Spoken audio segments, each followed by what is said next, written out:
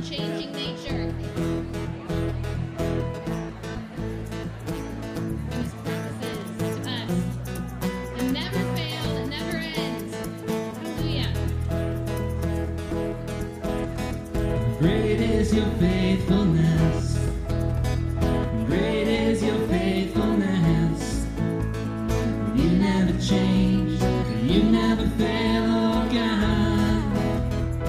True are your promises. True are your promises.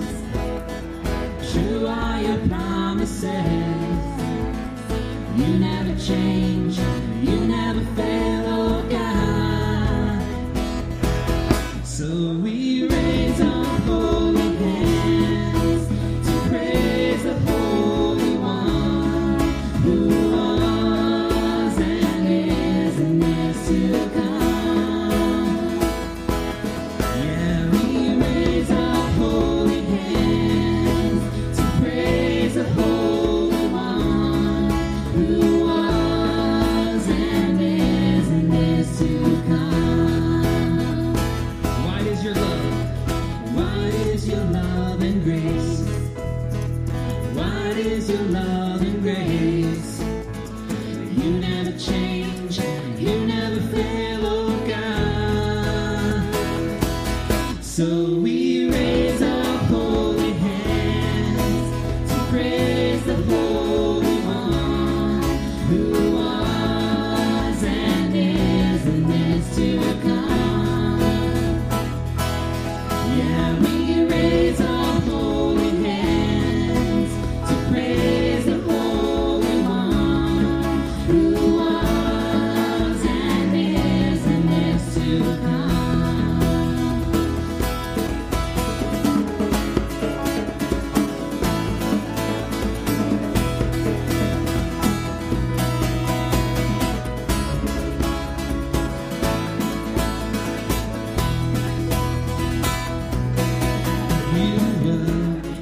You are, you will always be. You were, you are, you will always be. You were, you are, you will always be. You were, you are, you will always be. You were, you were.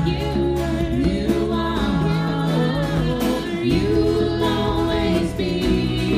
You were, you are, you will always be. So we raise our holy hands to praise the Holy One who was and is to come. Yeah, we raise our holy hands to praise the Holy One who was and is to come. So we raise our holy hands to praise the Holy One who was and is to come. Yeah, we raise our holy hands to praise the Holy One who was and is to come. Amen.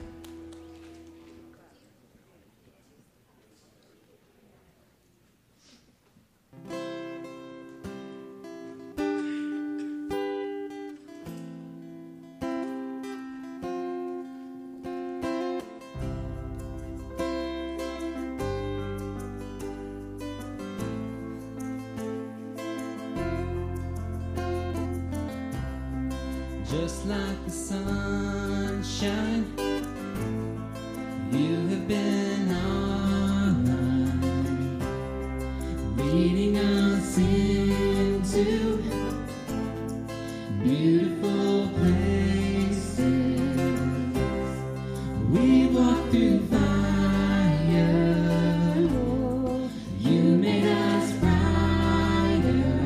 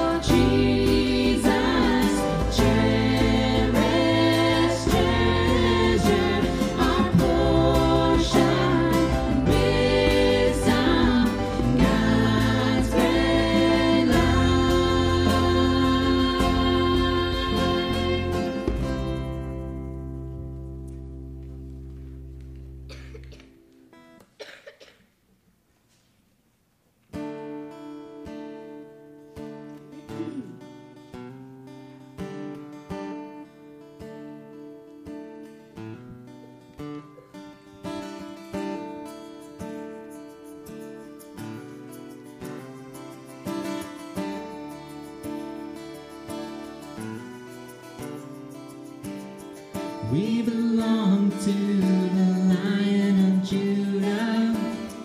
We are Abraham's seed. We belong to the God and Creator of everything. Let us raise up a covenant chorus. Let us bring forth our lives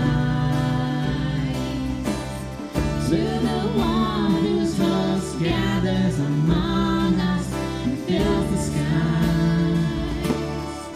So raise up. Raise up his name on high. Raise up, you people of his pride. Raise up and bear the fire that's in our eyes and in our lives. It shows we are not afraid.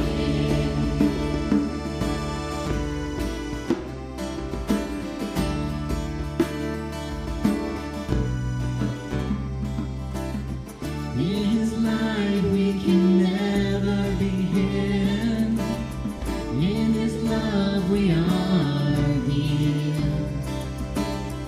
We will shine through the night like a city upon a hill. So raise up. Raise up his name on high.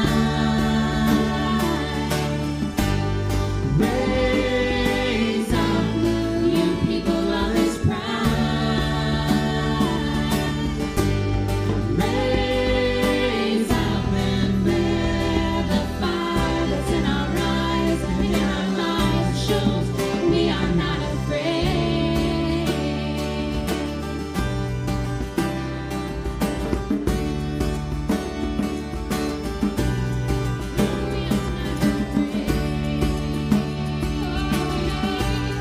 No, we are not afraid.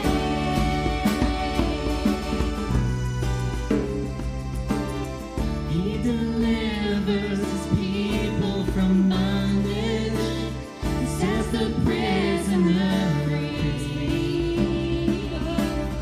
He has given us love and salvation, his eternal legacy.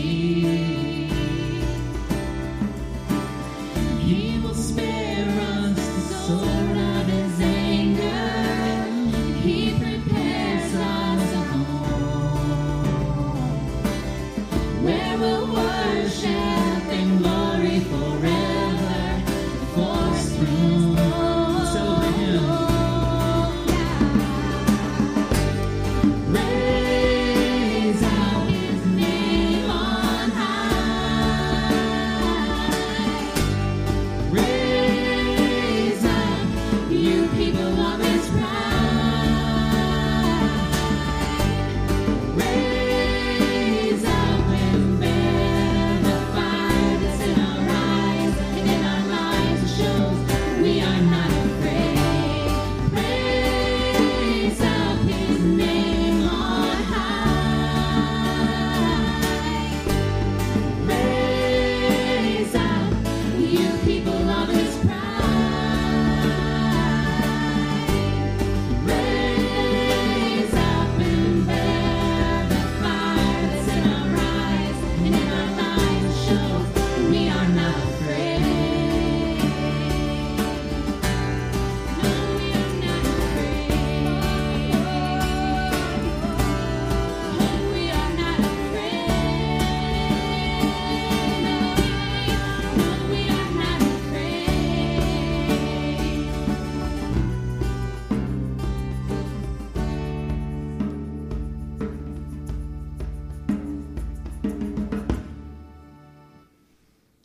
This time we'll have our ushers come up and take offering. If you're new to Crosspoint, if this is your first time, don't feel obligated to give. But this is our chance to give back to God for all that he's given us. Father, I thank you so much for your gifts and your generosity. And I know you don't need anything we have to offer, but we give this to you as an offering to multiply and use for your glory, God. In your name, amen.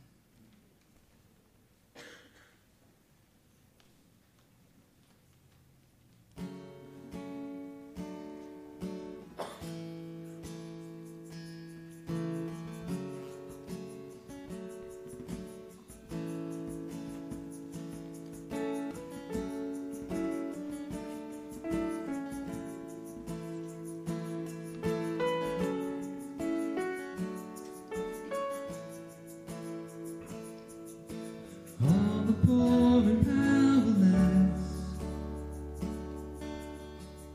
and all the lost and lonely, and all the thieves will come confess, and know that you are holy, and know that you are holy.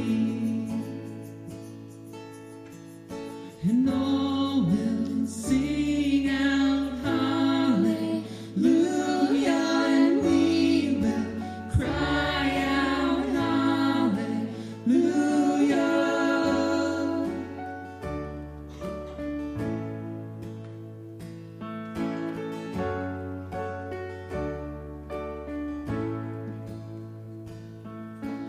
All the hearts who are content, and all who feel unworthy, and all who heard with nothing left, know that you are holy, and all will sing out hallelujah, and we will cry out hallelujah. And all will sing out hallelujah, and we will cry out hallelujah.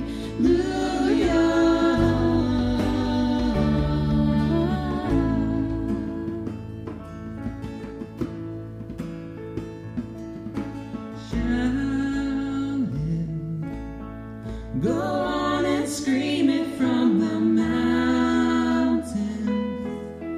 Go on and tell it to the masses.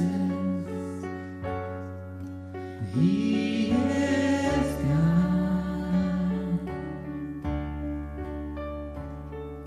Shout it, go on and scream it from the mountains.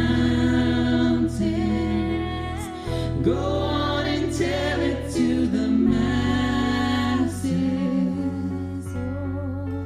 He is God. Shout it, go on and scream it from the mountains. Go on and tell it to the masses.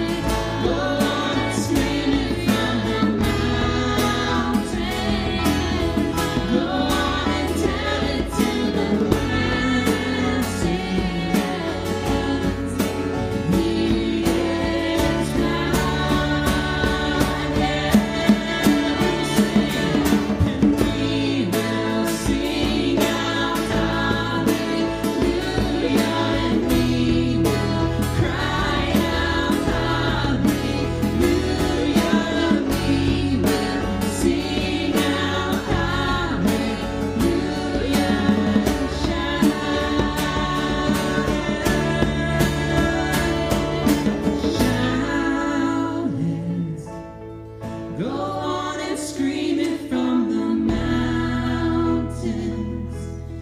Go on and tell it to the masses. He is God. Shout it. Go on and scream it from the mountains. Go on and tell it to the masses. He is God. And we will sing. We will sing out hallelujah, and we will cry out hallelujah, and we will sing out hallelujah.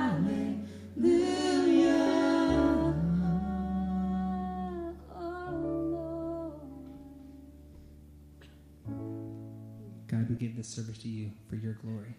In your name, amen.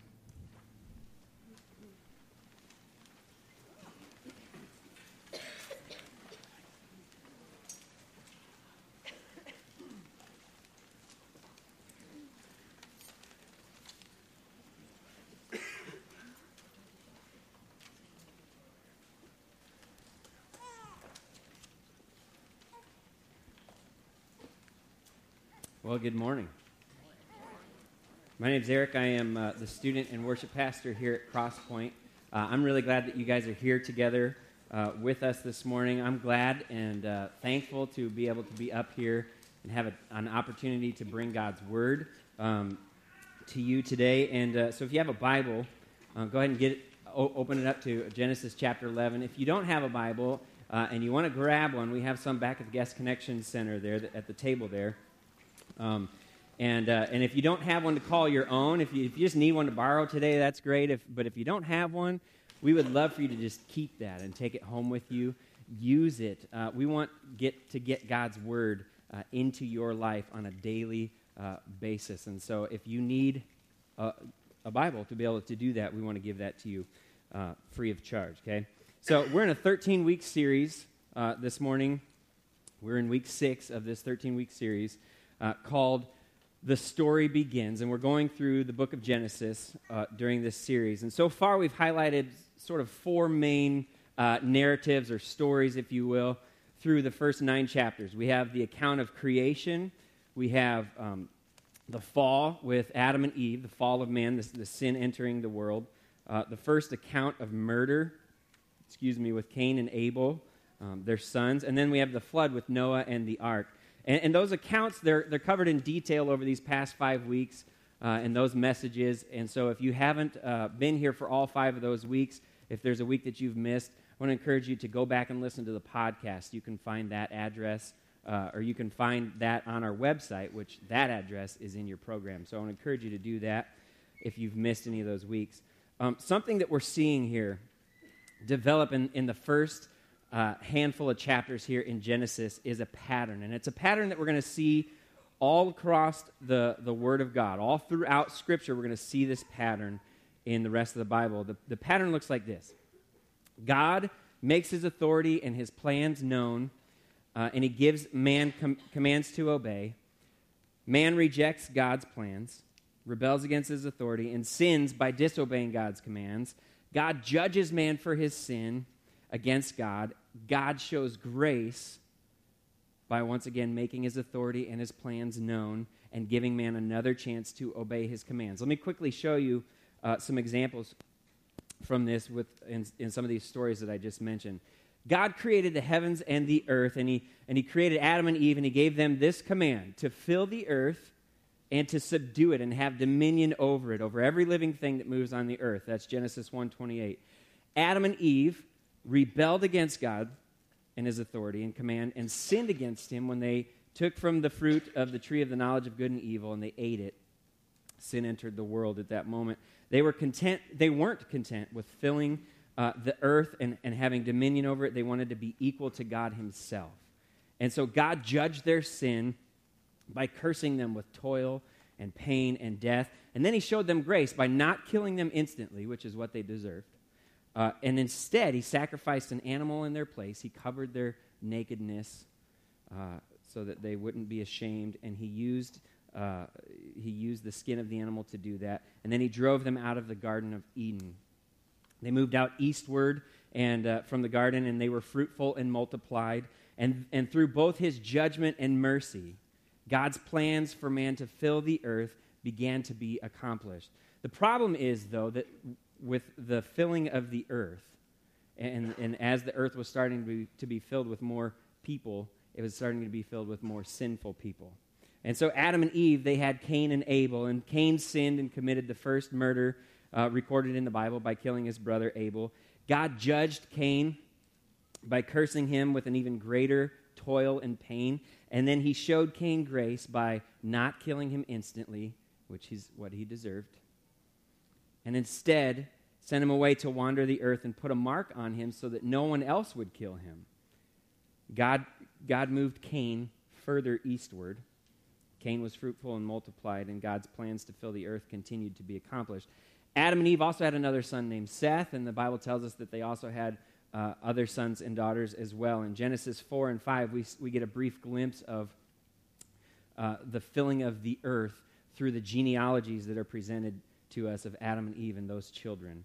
But remember, with the multiplication of humanity comes the multiplication of sin. And eventually in that genealogy, we get to Noah and his 3 sons, Ham, Shem, and Japheth.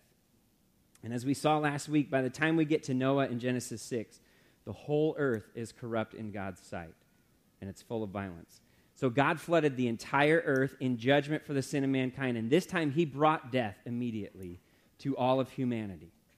All of humanity except Noah and his 3 sons and their wives. God, in his grace, spared their lives and kept them safe from the floodwaters by shutting them up in the ark until all the floodwaters subsided. And do you know what was the first command that God gave them as they came out of the ark? Genesis 9, chapter 9, verse 1. It says, "Be fruitful and multiply, fill the earth." He says it again in verse 7, "And you, be fruitful and multiply, increase greatly on the earth and multiply in it." Now, Noah, we learned this last week, was a righteous man, but he was not a sinless man. And so one of the very first stories that we see after he gets out of the ark is when he makes or plants a vineyard. Then he drinks the wine from the vineyard, and he gets drunk off that wine, and then he's laying naked in his tent, fully exposed. Well, Ham, his son, comes in, and he sees his father's nakedness, and instead of covering it up or backing out and walking away, instead of protecting the honor of Noah, Ham sees that, and he goes out and he tells his brothers about it, further bringing in other people into this shame.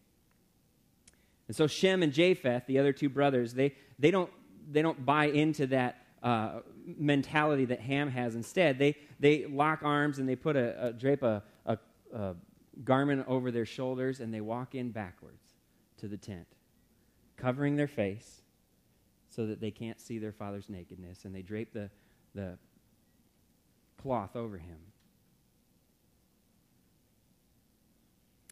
Genesis 9:19 tells us that from these 3 brothers, Shem, Ham, and Japheth, came all the people who were scattered over all the earth. And Genesis 10 gives us a genealogy of these men, showing the nations that formed from them. God commands man to fill the earth. Man sins against God. God judges man for man's sins. God shows man grace by not killing man, but by moving man eastward and again giving man the command to fill the earth. Now, before we read in Genesis chapter 11 this morning, we need to understand why this command is so important. Why does this command to fill the earth keep showing up time after time after time with each one of these people groups that continue, even though they sin? Okay? Here it is. God's plan is to fill the earth with his glory, not with man's sin. God's plan is to fill the earth with his glory, not with our sin. The prophet Isaiah had a vision of the Lord sitting on a throne, high and lifted up, with seraphim surrounding him, calling out to one another, and they said this, Holy, holy, holy is the Lord of hosts. The whole earth is full of his glory. Romans 11:36 says, For from him and through him and to him are all things. To him be the glory forever. Amen. Revelation 4:11 says, Worthy are you, our Lord and God, to receive glory and honor and power. For you created all things, and by your will they existed and were created. And Paul tells us in Philippians that one day every knee will bow, every tongue will confess that Jesus Christ is Lord, to the glory of God the Father. God's plan is to fill the earth with his glory. It's not his goal. He doesn't just aim for that and hope it happens. It's his plan. It's going to happen because he's determined that it will. And he's chosen to accomplish this plan through mankind, his most cherished creation. Sinful mankind. God has chosen to use that. Our very purpose for living is to bring God glory and to spread his fame throughout the world. Hype students, we just talked about this past week in our small groups. We also talked about how our sin causes us to rebel against this purpose, and we're going to see that here in Genesis chapter 11. So let's look together at verses 1 through 9. You can follow along as I read this. Now the whole earth had one language and the same words. And as people migrated from the east, they found a plain in the land of Shinar and settled there. And they said to one another, Come, let us make bricks and burn them thoroughly. And they had brick for stone and bitumen for mortar. Then they said, Come, let us build ourselves a city and tower with its top in the heavens, and let us make a name for ourselves, lest we be dispersed over the face of the whole earth. And the Lord came down to see the city and the tower, which the children of man had built. And the Lord said, Behold, they are one people, and they have all one language, and this is only the beginning of what they will do. And nothing that they propose to do will now be impossible for them. Come, let us go down, and there confuse their language, so that they may not understand one another's speech. So the Lord dispersed them from there over the face of the earth, and they left off building the city. Therefore, its name was called Babel, because there the Lord confused the language of all the earth. And from there the Lord dispersed them over all the face of the earth. Once again, we see a world infected by sin, and now the people have come together not to fulfill God's plans, but instead to fulfill their own. The first thing that we need to see this morning is this. God sees our prideful plans and disobedience. God sees our prideful plans and disobedience. In my Bible, this section of Genesis chapter 11, there's a title in there that says the Tower of Babel. Yours might say something similar to that. But I think that's kind of a misleading title or a misleading heading there. Because if we focus on that, then we may just miss the how prideful man really is and has become here. Let me help bring that into view for a moment. In verse 3, with whom did the people consult before they built this tower? It wasn't God, right? They consulted one another. They weren't about to consult God because they knew that what they wanted wasn't what God wanted them to do. And so verse 4, we get their motive here. They say, let us make a name for ourselves. Let us make a name for ourselves, they said. In fact, in verses 3 and 4, just between those two verses, there's 5 references to the people there. The word us is used twice, the word ourselves is used twice, and the word we is used once. This is a self-centered people with self-centered plans to display their self-centeredness to the world. Everything they were planning was in direct opposition to God and his plan for them. Even the materials that they used for construction were man-made instead of God-made. It says, hey, let's build these bricks. Let's cook these bricks, let's bake these bricks, and let's use those to build this tower instead of the stone, which is God-made, right? Naturally created by God, readily available. They want to do it themselves. And the tower itself wasn't the only thing that they were planning on building either. It's the centerpiece. It was to be the centerpiece of this city that they were building. And not just any city. What they had in mind was something called a Migdal, which is a fortified city. A city with walls all the way around it to keep them inside and to help them be able to control who and what comes in from the outside. And at the center of the city was to be this tower that by their design was to reach the heavens. Their thought was that if they could accomplish this task, then they would claim equality with God and make themselves known throughout the earth. And as a result, they could stay put and make the people flock to them in awe and wonder. This is a deliberate and direct disobedience to the command that God gave their ancestors, Noah and his sons, to go out and fill the earth. Now, if we could hear each other's thoughts right now out loud, I imagine that they would sound something like this. I can't believe that this people would be so selfish. How can they have such blatant disregard for God like that? There's no way I would ever go that far. And that's true. I haven't seen anybody, out there with an easy bake oven cooking bricks and stacking them on top of it, in your backyards. But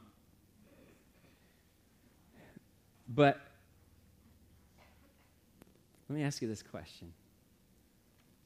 How often do you consult God about your plans?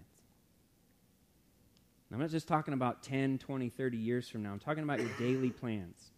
James 4:13 through 17 says, "Now listen, you who say today or tomorrow we will go to this city or that city, spend a year there, carry on, and make money.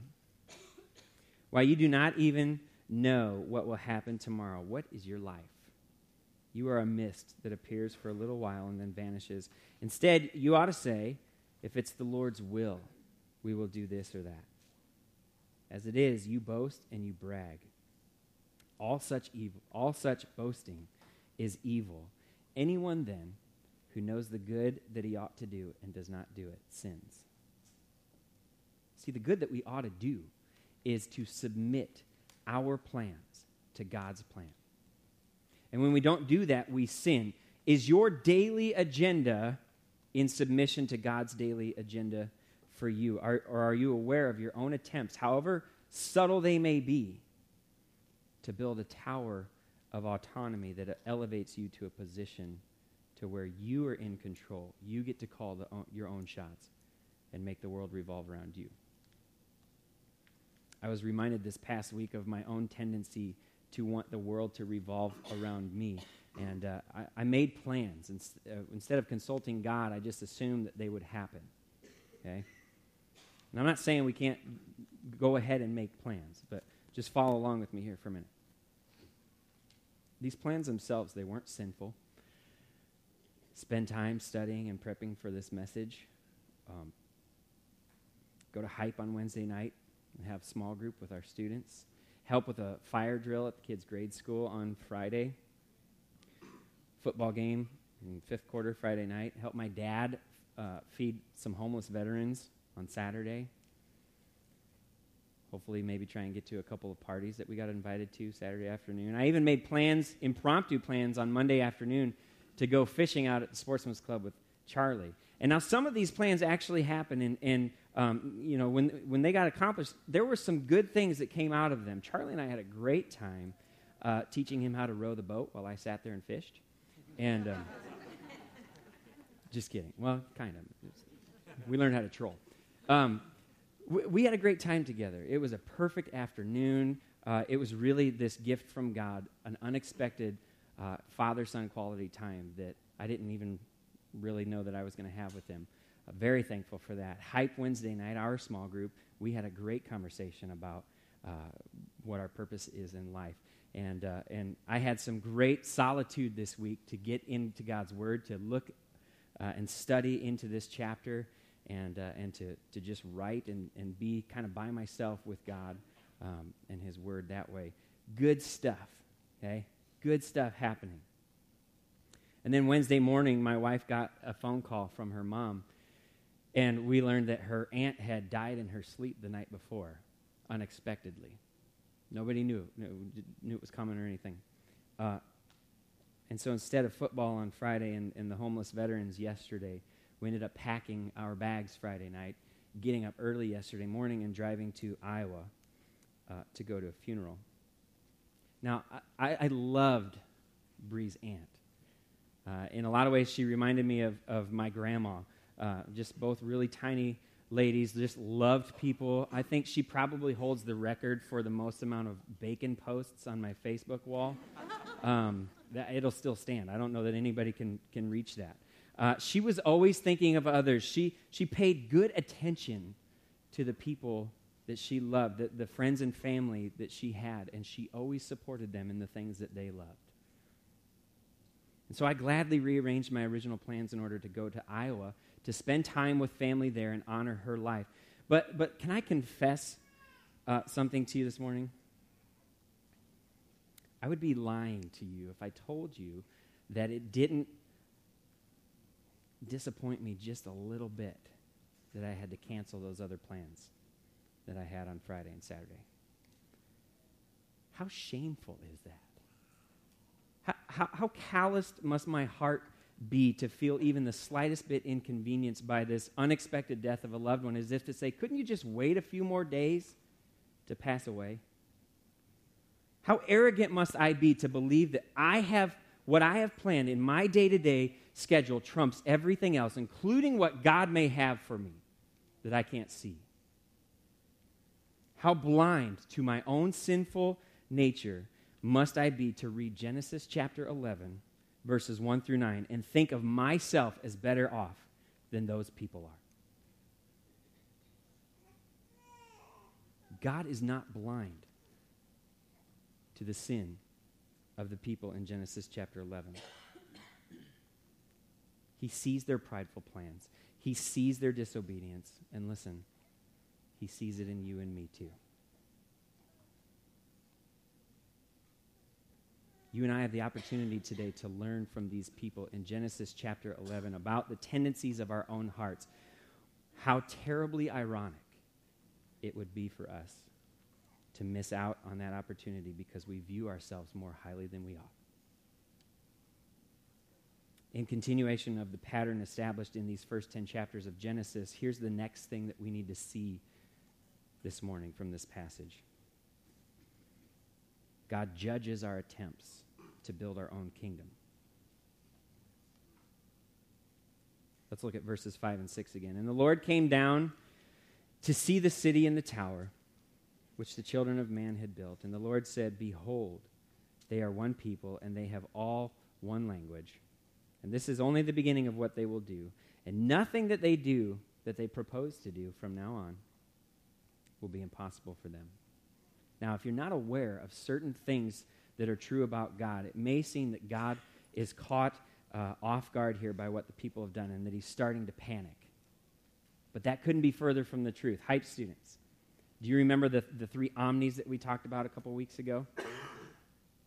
One of them is the omniscience of God. Listen, God knows everything about everything there ever is, was, or will be.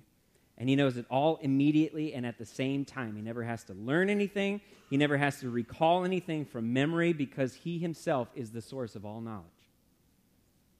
He's omniscient. So in verse 5, when it says, the Lord came down to see the city and the tower which the children of man built, that doesn't mean that he's unaware of what they're doing until that point. This isn't a display of his ignorance to something. It also doesn't mean that God was physically far away and then moved in for a better view. He's also omnipresent, right? Fully inhabiting all of time and space at the same time, all the time. He doesn't have to move from one place or to another because he's already there. Moses is the author of Genesis, and he uses this phrase, the Lord came down, as a literary device to emphasize the absurdity of man's ambition and the absolute transcendence of God. This tower was supposed to be the pinnacle of man's achievement. It's supposed to reach the heavens, the highest thing that they could build.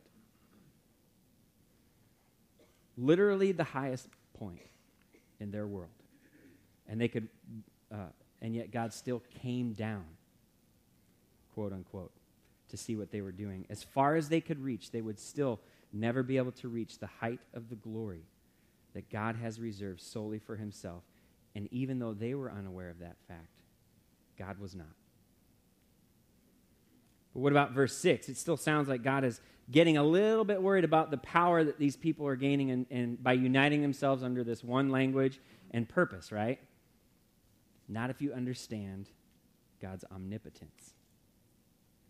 He has absolute power over all things at all times. He's not worried about man overpowering him and disrupting his plans. There's no picture of that anywhere in Scripture. What we do see, however, is God intervening whenever man comes to the delusion in his own mind that he can rise up to God's level. He did it with Adam and Eve in the garden. He did it with Cain. He did it with the whole world, with Noah. He's doing it here. Similar language to that used in verse 6 is used in Genesis chapter 3 after Adam and Eve sinned in the garden. Genesis 3:22 says this, "Then the Lord God said, 'Behold, the man has become like one of us, knowing good and evil, and now he might stretch out his hand and take also from the tree of life and eat and live forever.'" We need to know that there is no tremor in God's voice here when he says that. There's no scrambling to figure out what to do next. Genesis 3:22 and 11:6 aren't giving us insights into God's vulnerabilities because he has none. Instead, they serve as warnings to us about our own weaknesses. Our pride is never satisfied. It's always hungry. It always wants more. And so God, in his perfect goodness, intervenes and judges our attempts to build our own kingdoms. He does so because he loves us, and he wants us to know that his plans are best for us. Now, in the midst of God's judgment of the people here in this land, once again we see his mercy. This is the same Lord who spoke the world into existence. This is the same Lord who, in the last days, Scripture tells us, will overthrow the lawless one by the breath of his mouth. With one word, he could have spoken and utterly destroyed this city, this tower, and all the people in it. Instead, in his mercy, he chose to give them many words. In verse 7, God confused their language so that they could no longer understand one another. He spared their lives and he frustrated their efforts to build their own kingdom. And that brings us to the third thing that we need to see this morning. God causes our idolatrous plans to fail. God's judgment is not vengeful. It's good. And it's right. And here we see that it's merciful. Instead of destroying their lives, he destroyed their pride. Their plans were full of idolatry. They had set themselves up to be gods and were building a monument to themselves. Let us make a name for ourselves. They were out to seek the glory that God alone deserves. This is outright, full-on rebellion. It's treason against their Creator, and it's deserving of death. But God's plan is to fill the earth with people, not to continue emptying it of them. So instead of killing them, he caused division among them, and he spread them out. Verses 8 and 9. So the Lord dispersed them from there over the face of all the earth, and they left off building the city. Therefore its name was called Babel, because the Lord confused the language of all the earth. And from there the Lord dispersed them over the face of all the earth. All the earth. All the earth. All the earth. 3 times there in those 2 verses that phrase shows up. God is in control of all the earth. And his plan is to fill the earth with his glory, not with our sin. His action here in verses 8 and 9 was twofold. He caused the people's idolatrous plans to fail. And he caused his self-glorifying plans to continue forward. Listen, God is the only one who can call himself God and have that not be sinful. When he declares his own glory, it is true and it's right and it's good. When we declare our own glory, it's idolatry and it's sin. Anytime our plans involve our own glorification, they will ultimately fail. God will not allow them to succeed because he will not give his glory to another. I love the way that the Gospel Project Personal Study Guide puts it on page 61. You'll see that this week if you haven't already read it.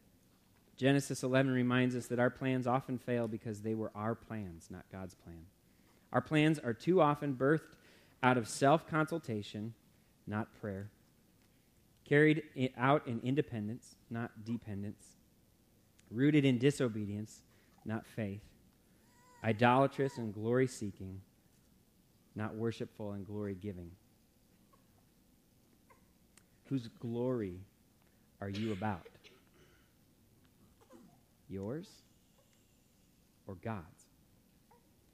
Are you glory-seeking or are you glory-giving? Listen, we all make plans in our lives. We all have an idea of how things are going to look ahead of us. We all have plans that the Cubs are going to win the World Series or the Cardinals are going to win the World Series, right? I don't really care about it. And neither does God. Now, we can have fun. We can enjoy things like that. We can make these plans, and we can have good plans. But listen, if God is not at the center of all of our plans, then either we are or someone else is, and that's idolatry. And God causes our idolatrous plans to fail. This is not malicious. It's not vengeful. It's right. And it's good. And it's kind. It's right. It's a great kindness of God to allow failure into our lives. Do you view failure in that way? Without failure, we would only continue on in the self-delusion of self-glorification. If God hadn't confused the language of the people in Genesis 11, they would have only grown more prideful to the point of self-destruction. Instead, he disrupted their lives and their self-sufficiency so that they would have an opportunity to look up and see him, to see their need for him. His kindness gave them a chance for repentance.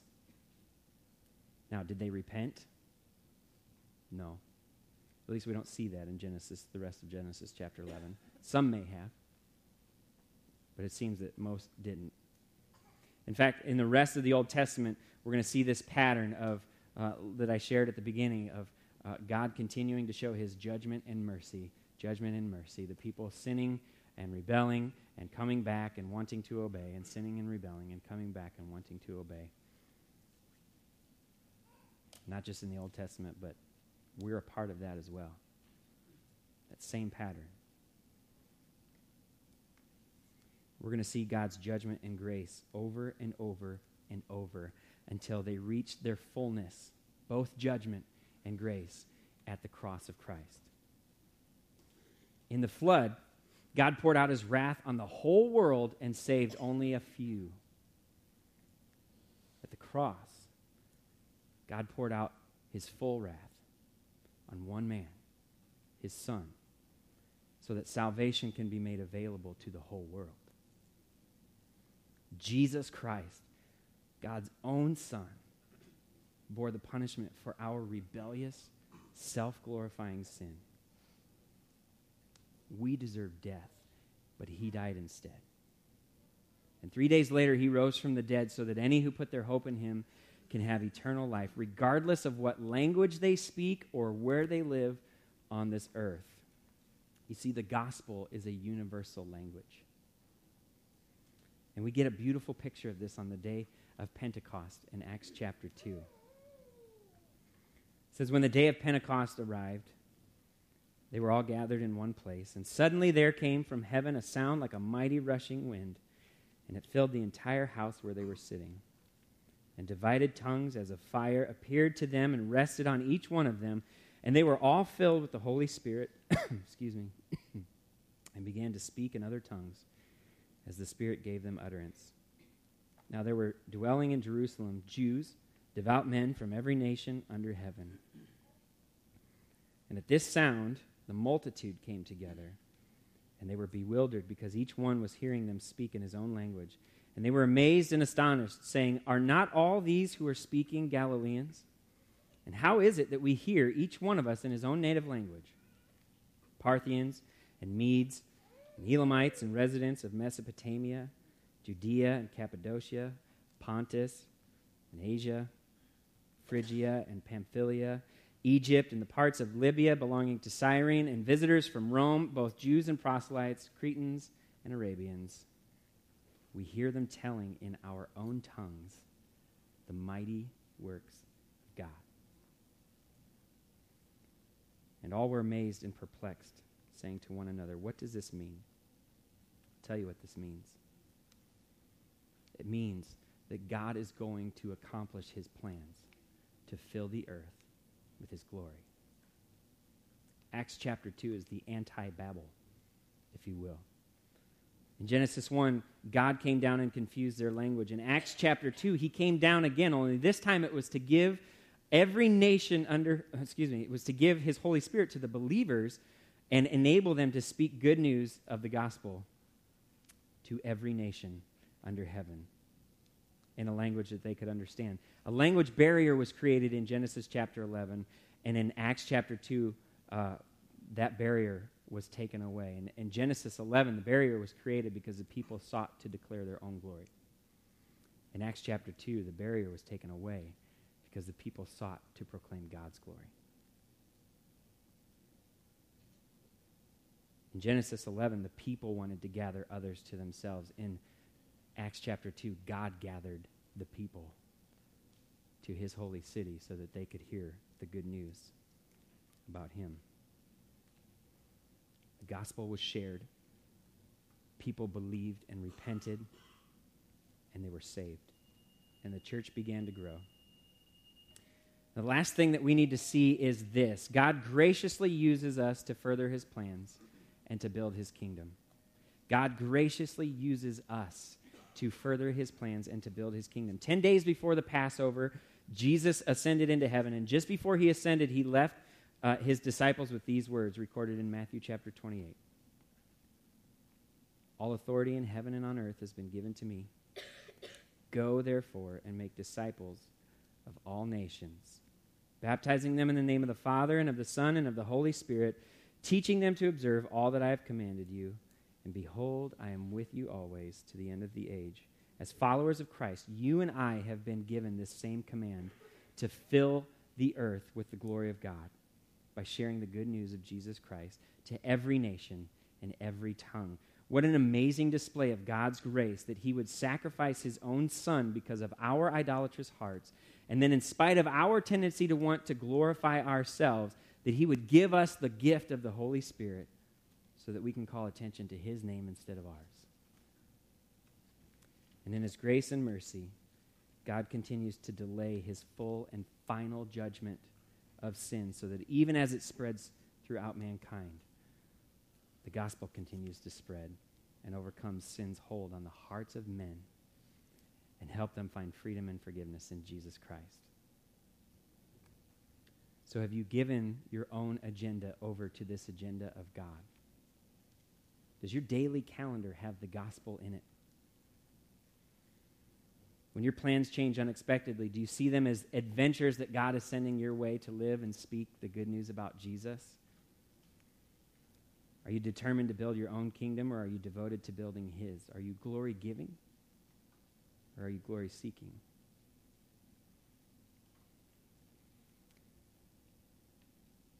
Whom does God inconveniently keep putting into your life that needs to hear the gospel? How long will you continue to make excuses to do it next time when it's more convenient for you?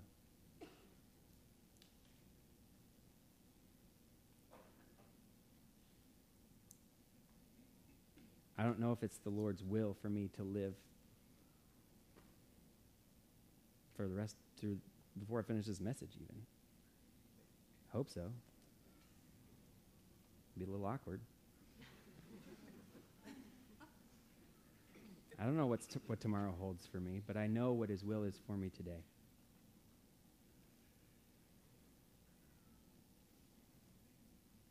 His will It's for me to use every opportunity that I have to make his glory known and my glory none. To submit my agenda to his agenda and to build his kingdom by sharing the good news of Jesus Christ with others. God has made his authority and his plans known to us through his word and through his Son. The command has been given to us as his disciples. There will be times where we rebel against his authority and we sin in disobedience because our pride still gets in the way. And God will discipline us because he loves us and we're his children. And then he'll show us grace by reminding us of that forgiveness that we have in Jesus. And then he'll give us more chances to obey his command to share the good news with others, even as we ourselves walk in that same forgiveness for his glory, for our good. Let's pray.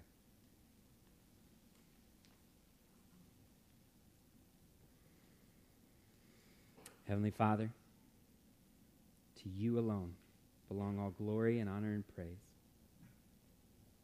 There is nothing in the heavens, nothing on earth that's above you. All things are yours, and for you to command, you have filled the earth with your most precious creation, not that we would become great, but that we would see your greatness. And though sin has reached far, you reach farther still, to make the blind see, to make the lost found, to make the sick whole, and to make the dead come alive in you. Help us, O God, to be faithful to you and you alone. When pride grows in us and calls us to rebellion, come down and discipline your children as only a loving father does. Humble our idolatrous hearts by your Spirit and renew our deluded minds with your word, that we may again walk in obedience to your ways. May our plans give way to your plans, and our wills submit to your will. And may your glory fill the earth as we spread the good news of Jesus Christ to every nation and every tongue. In Jesus' name we pray. Amen.